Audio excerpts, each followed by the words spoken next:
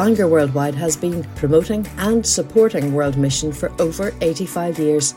Our podcasts are free of charge. You can find out more about us at www.worldwidemission.org. We hope you enjoy this talk.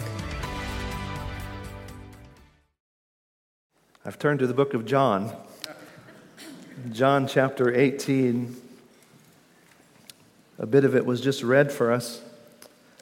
And as we look at this passage, I have an honest young woman who shared this in an article. She said, "At 11 years old, I was smart enough to know the difference between empirical evidence and superstition. But at 11 years old, I was ill-equipped to deal with the revelation that religion might be a load of rubbish. And there were Christians who were just plain mean. And then there was the issue of doubt," she goes on to say. "A nanosecond of doubt would send you hurtling, screaming into the abyss. And that's where I was at age 14, she says. Caught in a major religious crisis and no one to talk to. It took decades," she goes on, "to recover and unravel the mess. And no, I don't want to recover religion. No, I don't want to accept Jesus as my personal Savior. I check the none box, N-O-N-E. I cherry-picked through the teachings of an obscure carpenter who may or may not have been mad as a hatter. And that's it. I've pretty much given up on Christians. They don't get it." Well, by now, this young woman in her 20s is someone's daughter, someone's granddaughter, someone's niece. She's a part of what is called the nuns, N-O-N-E-S's, or those who are older are known as the Duns, D-O-N-E-S's. Those who once went to church, once had an acquaintance with Christianity, but now want no part of it, and move outside of the church to find meaning and answers in life. When we speak of being compelled by the love of Jesus to bring the things of Jesus to the nations, in many contexts we will encounter people like this. It's not that they haven't heard about Jesus, it's that they have. And what they've heard hasn't seemed very appealing to them. And what they've experienced hasn't seemed very life-giving to them. I have a book that I read, my wife and I read to our toddler. It's called Where's Fergus? And Fergus is a bear. And as you read each page of the book, Fergus gets gradually harder and harder to find. And you have to look for him. And by the end, it's really quite difficult, even for an adult, to find Fergus. And many people feel this way about God in general and Jesus in particular. He is difficult to locate. And so, how do we help people locate Jesus when their experience of His name isn't positive? What is it that causes the confusion? Why is it difficult to find Jesus? First, the first difficulty is biblical religion. We see it right here in verses 19 through 24. These religious leaders believe the scriptures that they have, the Old Testament scriptures. They believe in God. They go to church. They tithe. They evangelize. They live a life that is full of God and the scriptures. But there is an absence of heart religion, to use that old term. Look at verse 28 of John 18.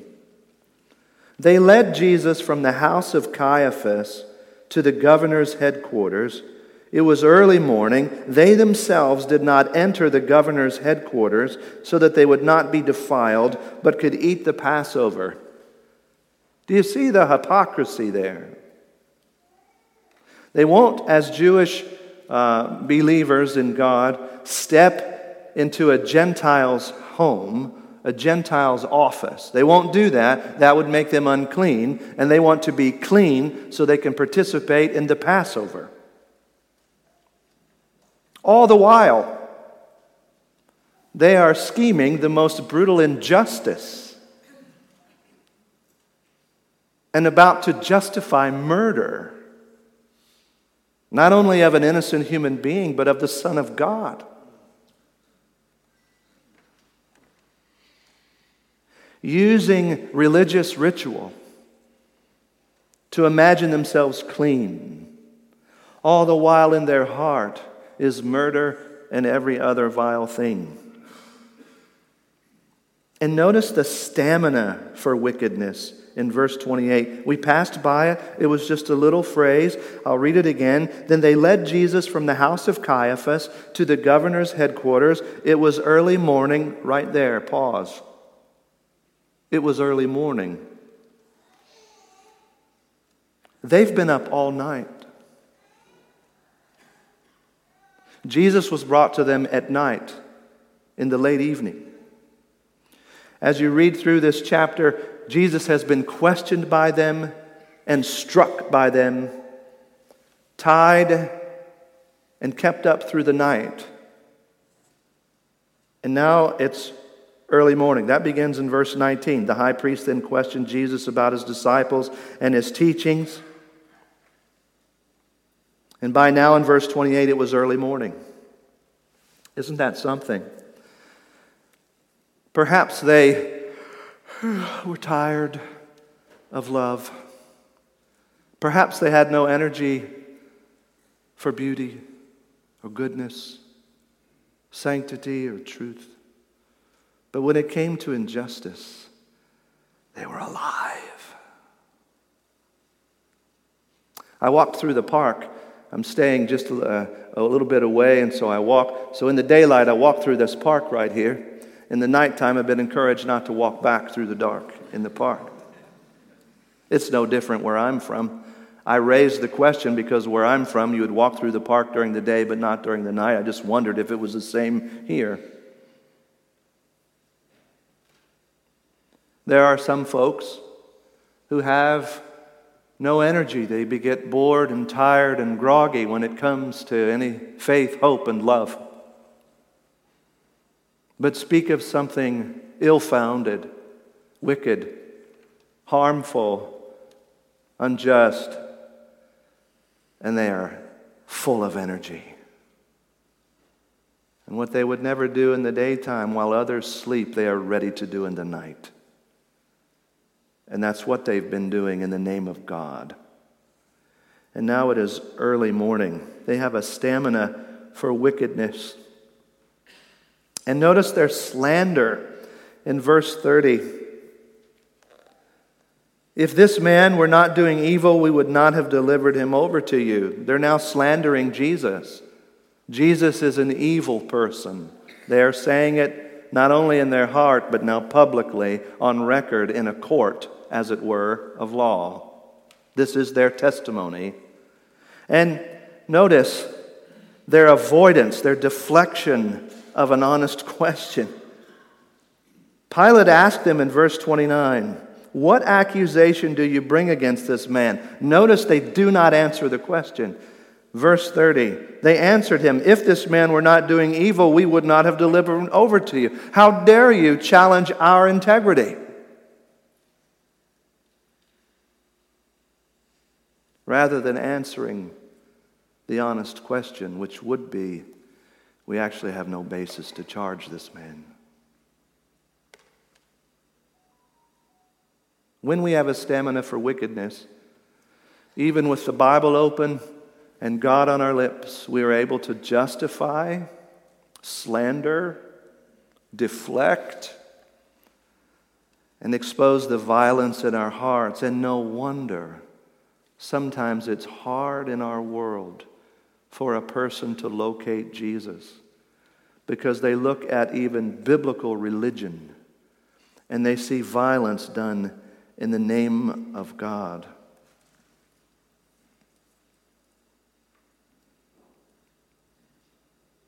Why can people who believe in God grow mean? It was Freud, the atheist,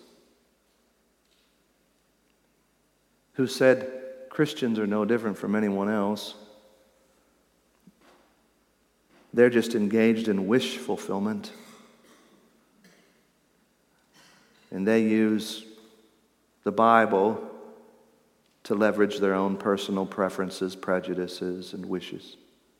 Other people use other things. And here it is. Something true, the atheist said, is on display here.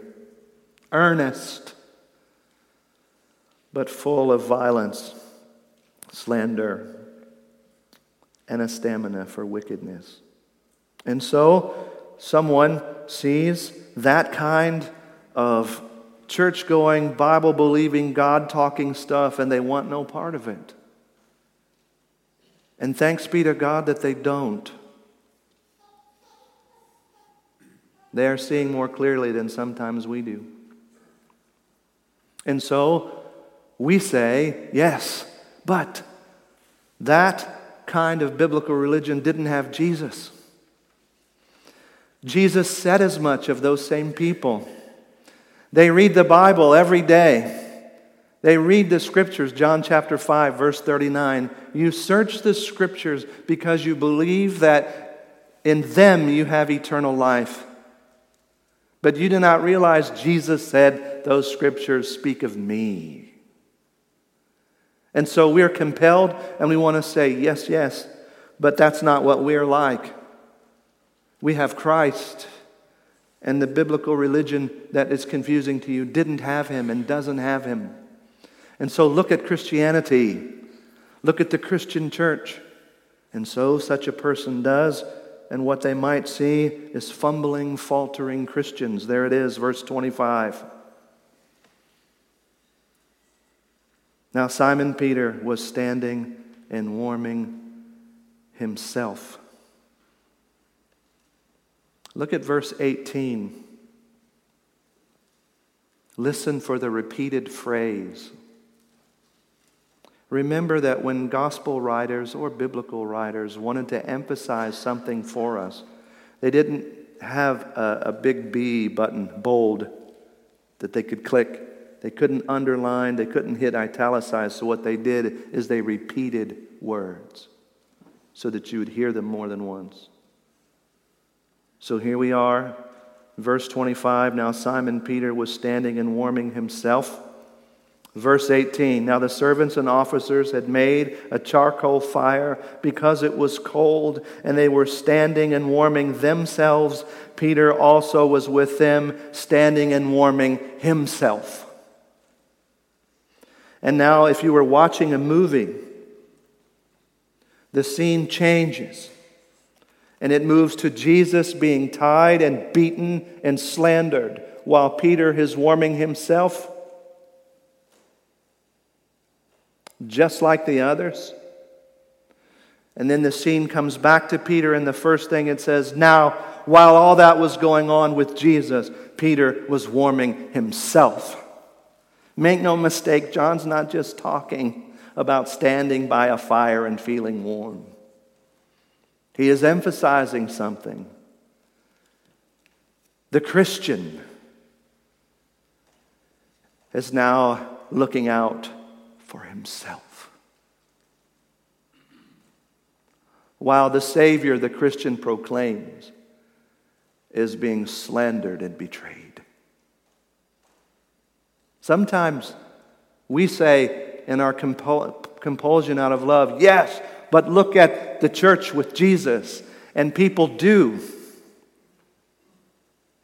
And then like this young woman whose story we began with, it was in a Christian church that her questions were not welcomed, that her confusions were not allowed, that her anxieties were not treated hospitably, that her crisis in faith was seen as a nuisance. And so sometimes we look at the faltering words and actions. Peter not only warms himself, what does he say? I do not know the man. I tell you, I do not know the man.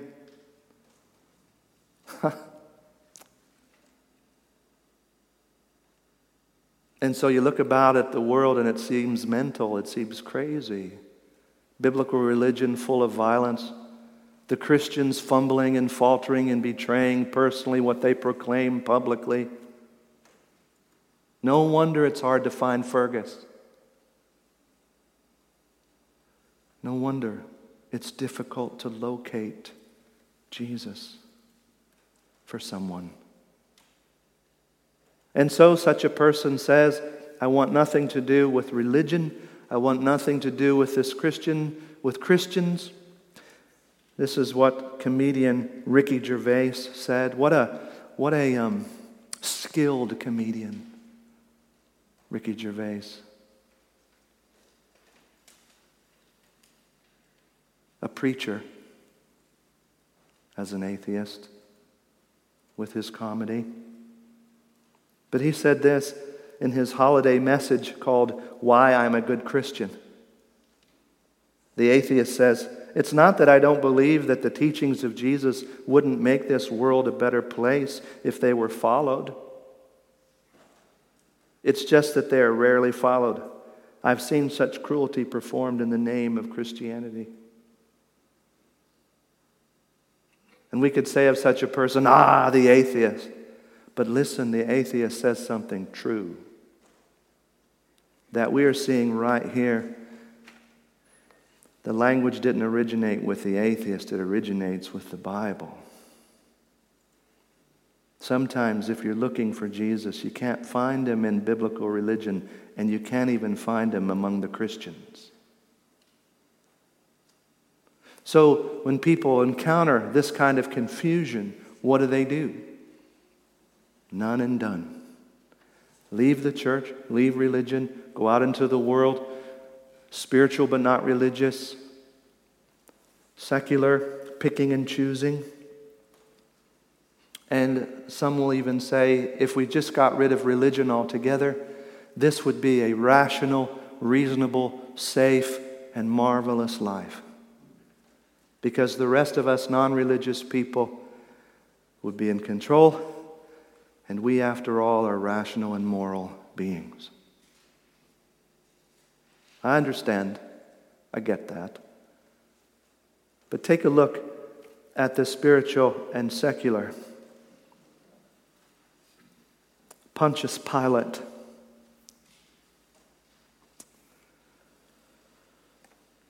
The words of callousness, intimidation, and compromise. Verse 31.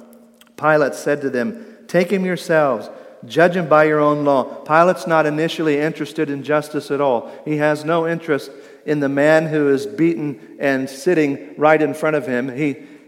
You take him, you deal with him, I'm busy. I got too much going on. Verse 35. Pilate answered, am I a Jew? Your own nation and the chief priests have delivered you over to me. What have you done? Callousness. Romans had no regard for Jewish people. Jesus is a part of an oppressed minority beneath a violent majority.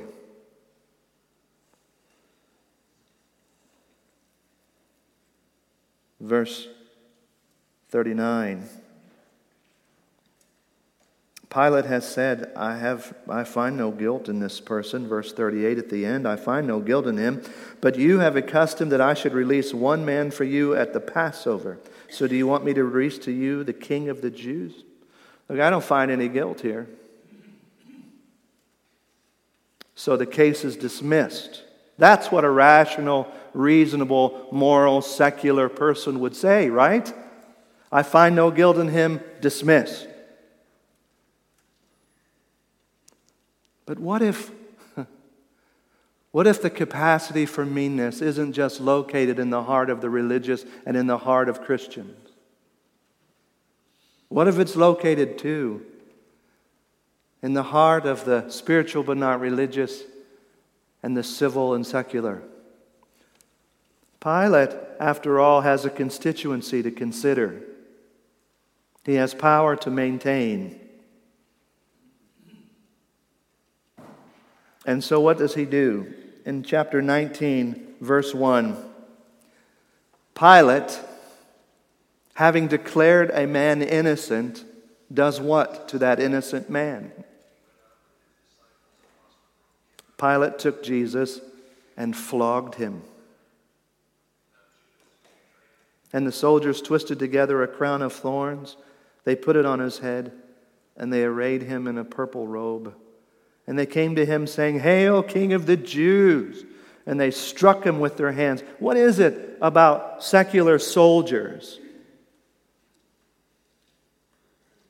who, when given power by secular government, willingly use their weapons and their bodies to mistreat helpless people? Read the news. That's on display right now in our world. Soldiers given free rein. And some of those soldiers delight in it. Not all, but some. And here they are. Why? What gain do these secular soldiers have in beating up a defenseless person? The sheer joy of it? The sheer delight in meanness? Sometimes someone will say, "You do you. You do what makes you happy and follow your own truth. I'll do what makes me happy and I'll follow my own truth." But what if what is true about me is I love meanness? Just do what makes you happy. What a wonderful thing to say. I mean, we don't want to say, just do what makes you miserable. I mean, that's not the news we have to bring. It's a fine, good thing to say, do what makes you happy. But what if the things that make someone happy is meanness? You do what you love, follow your own truth. I love to kill cats. Well, wait a minute, you can't do that. Well, who says? Well, I mean, I think just about everybody says it. Well, I don't say it. I thought you said you do you. You do what makes me happy. Well, yes, but you can't kill my cat. Who says? Which is it? We can do whatever we want that makes us happy. Or there's something that makes us accountable that would tell us we ought not kill cats. Which is it? You can't have it both ways. And here he is, handing over an innocent man to be beaten. Sometimes people say if we just didn't have religion, we would be safe and sound and all of that. But I live in one of the most dangerous cities in America. And as you know, we're a violent people. We're a country in which people walk into schools and shoot us, shoot children. That's what we do.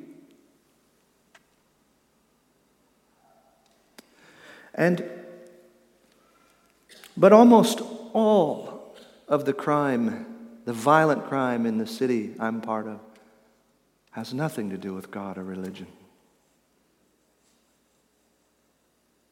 In my own family, I grew up, each of my parents were married 3 times each. I grew up in a religious home on one weekend and then an anti-religious home in another weekend. Back and forth, back and forth. And I can tell you that though we all tried to love each other, the home with the Bible and the home without the Bible didn't fare much different in the way we related to one another.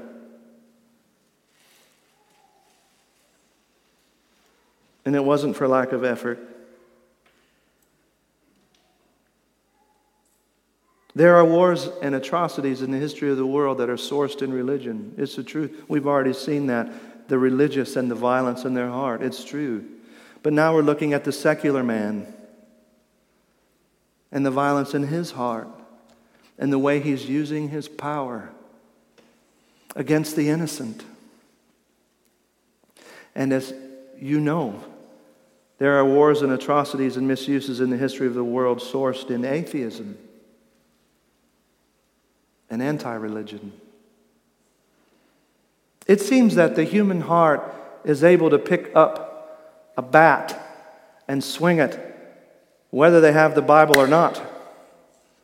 There's something in us. And so it makes sense. Someone will say, I've seen biblical religion. I've seen the fumbling, faltering of Christians. I will look to the sanity of secularism. And then when we look at that, we find that we still perpetrate the same things. And we go into our neighborhood assemblies, and we go into our secular neighborhood assemblies, we go into our school meetings without God and things like this, to our families without God, and we still need therapy. We still need self-help. We're still searching for what could repair and mend, because for all of our sane secularism, we are still broken, and the love we long for seems so difficult to find. So at that point, we would say, someone might say, we should give up altogether. And I want to pause here and say, it makes sense that someone would feel that way, wouldn't it? If the world's gone mad like this and everywhere you look.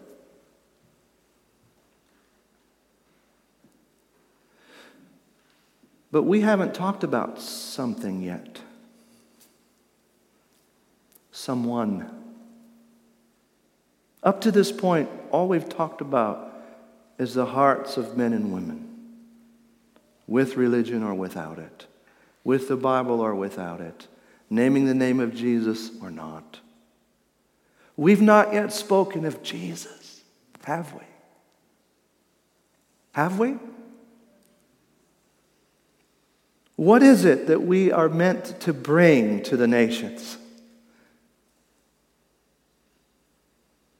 Jesus. Because biblical religion cannot save them.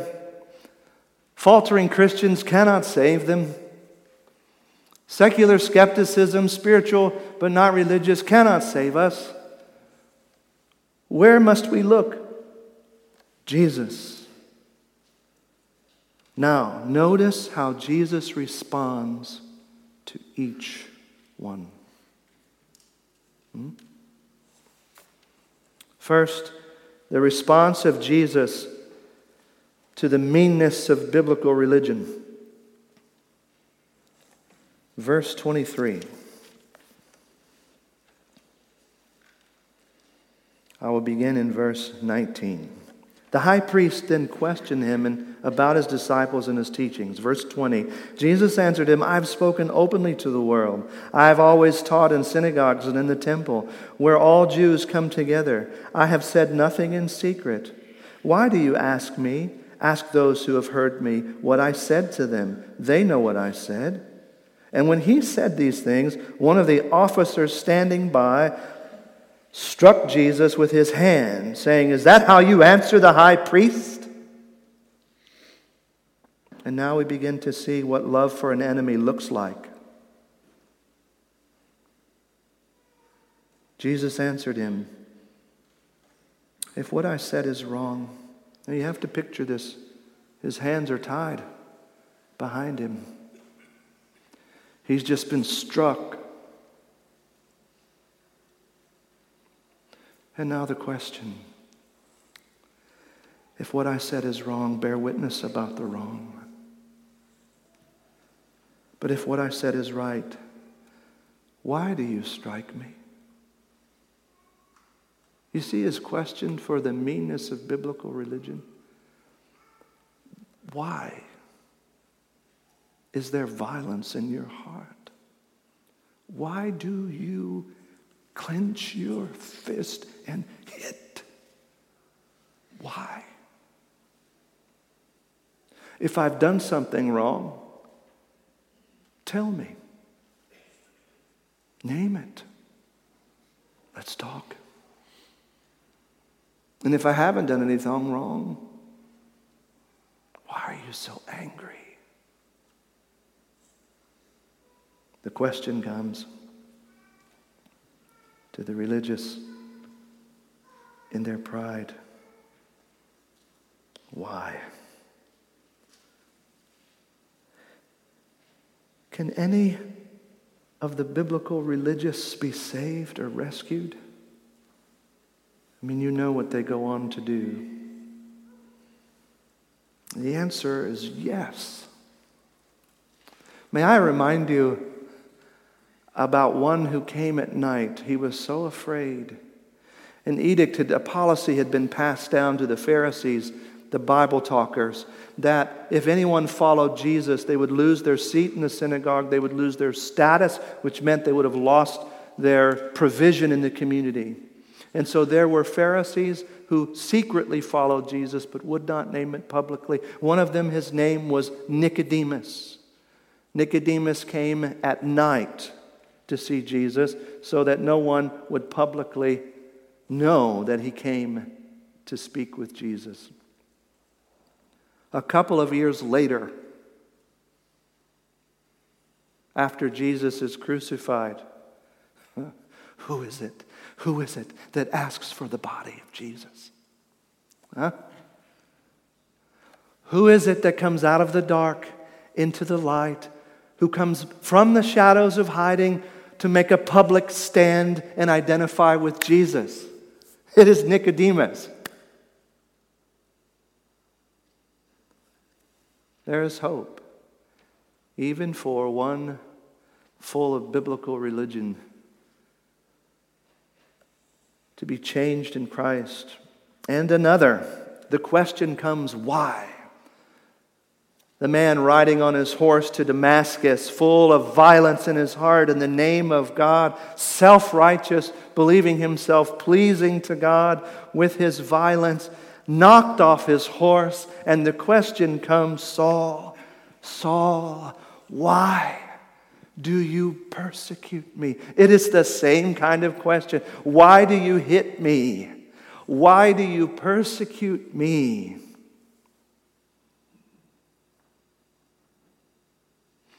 When we are dealing with biblical religion, our question for such a person is, why the anger?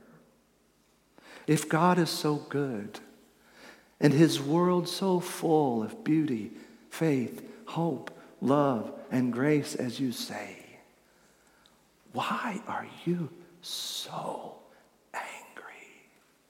Why do you hit Jesus? Why do you strike those who bear His name?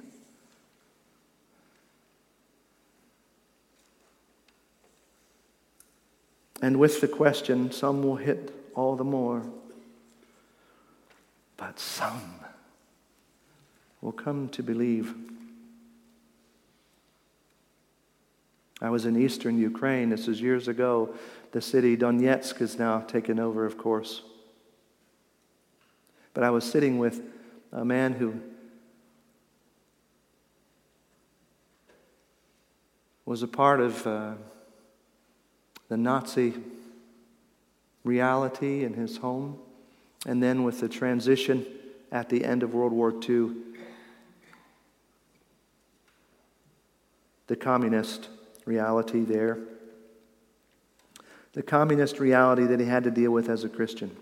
He said he was taken out into a field multiple times. He was a pastor. He was taken out into a field multiple times, surrounded by folks with soldiers. He was blindfolded. He thought every time he would die. He continued, by the grace of God, he said, to demonstrate love and compassion and service to those who threatened him so regularly to kill him. And they never killed him. Every time they took him out, they always brought him back. The head of religious affairs, his name was Leo. one day burst through the doors of the church. Everyone was afraid. But as that man who had taken the pastor out again and again and again into the fields, threatening to kill him but never did, as that man walked through the church and everyone was frightened, that man began to weep the closer he got to the front. And he fell to his knees and said, I want to know the God who gives you such strength and love. And that man was in a class I was teaching. I was teaching the New Testament. And Leo came up to me and in broken English, he took my hands.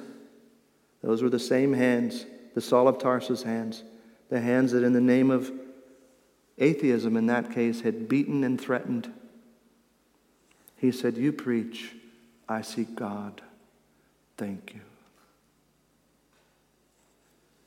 Can Sauls of Tarsus be saved? Yes. But what of Pontius Pilate's who say what is truth, but it's not a question, it's a deflection? They don't really want to know. What of them? Can they be saved? Can they be helped? Is there any hope? And you think to yourself, the centurion, the Roman soldier at the cross, surely this man was innocent and gave praise to God. There with his weapons, beholding Christ and coming to his senses before God. Notice the question for Pontius Pilate in verse 34.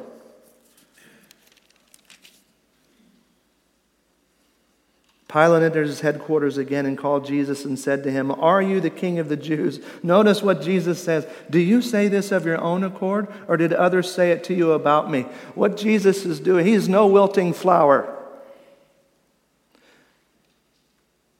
Pilate, are you asking this because you've heard this from others, or do you really want to know? Notice the questions that Jesus begins to ask. Do you really want to know? Am I a Jew? Your own nation and the chief priests have delivered you over to me. What have you done? Jesus answered, my kingdom is not of this world. If my kingdom were of this world, my servants would have been fighting until now. May I ask you, what servants would have been fighting until now? Peter? He's already run. He's warming himself by a fire. James, John, they fled.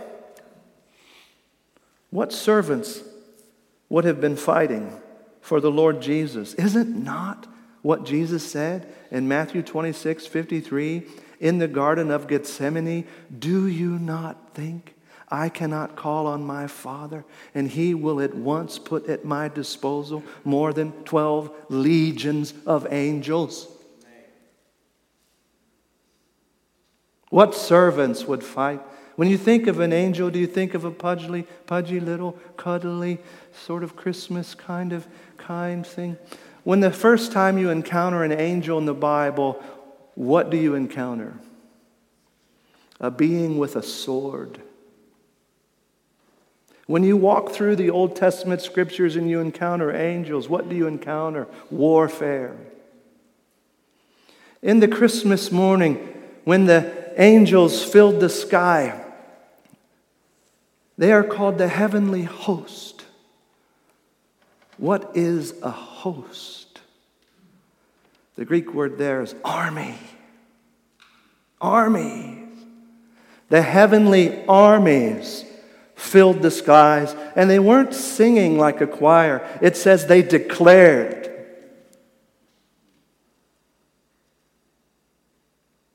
And surely right now, when Jesus stands before Pontius Pilate, if it were the case that Michael the archangel could see, and I assume he could, wouldn't it be the case that legions are standing at the ready?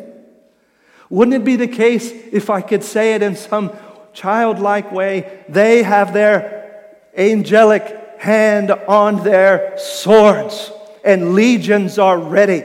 Wouldn't it be the case, because they do not fully understand what they are witnessing, we are told, wouldn't it be the case they would say, just say the word, Lord. Just say the word. And all the biblical religion and faltering Christianity and skeptical worldliness would bow before an overwhelming, thundering force. Jesus is no weak victim. He is, as the ancient poem, The Dream of the Rood, tells us, the great warrior that climbs up on the tree. And he does not say the word.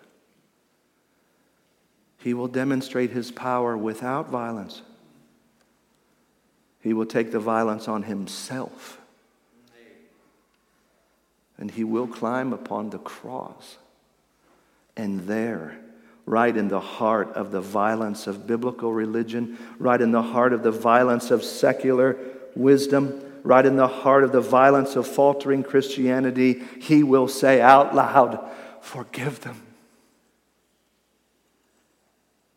They don't know what they are doing.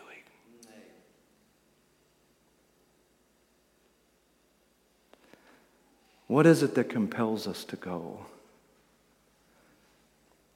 It isn't our biblical religion. It isn't our faltering Christianity. It isn't our attempts with skepticism and secularism. It can only be Jesus. And so, people are trying to locate him. And it's understandable why it's hard. We can say, yes, it's difficult. But now that we've talked about all the difficulty, can we now speak of Jesus? For he is not like any other. And if you could just see him, you too would have hope. Let's pray together. Lord, we ask in your name that you would attend our way, deliver us from the violence in our hearts, the manipulations in our hearts, all the frowning, stamina for wickedness within our hearts, and our faltering and fumbling. And come to us as you did Saul of Tarsus. Come to us as you did for that centurion. Come to us with the do you love me, do you love me, do you love me, as you did with Peter. Rescue us, Lord. Enable us to see you. We ask it in your name. Amen. We trust you've enjoyed this podcast. If you'd like to make a donation to support the work of Bangor Worldwide, please visit www.worldwidemission.org/donate.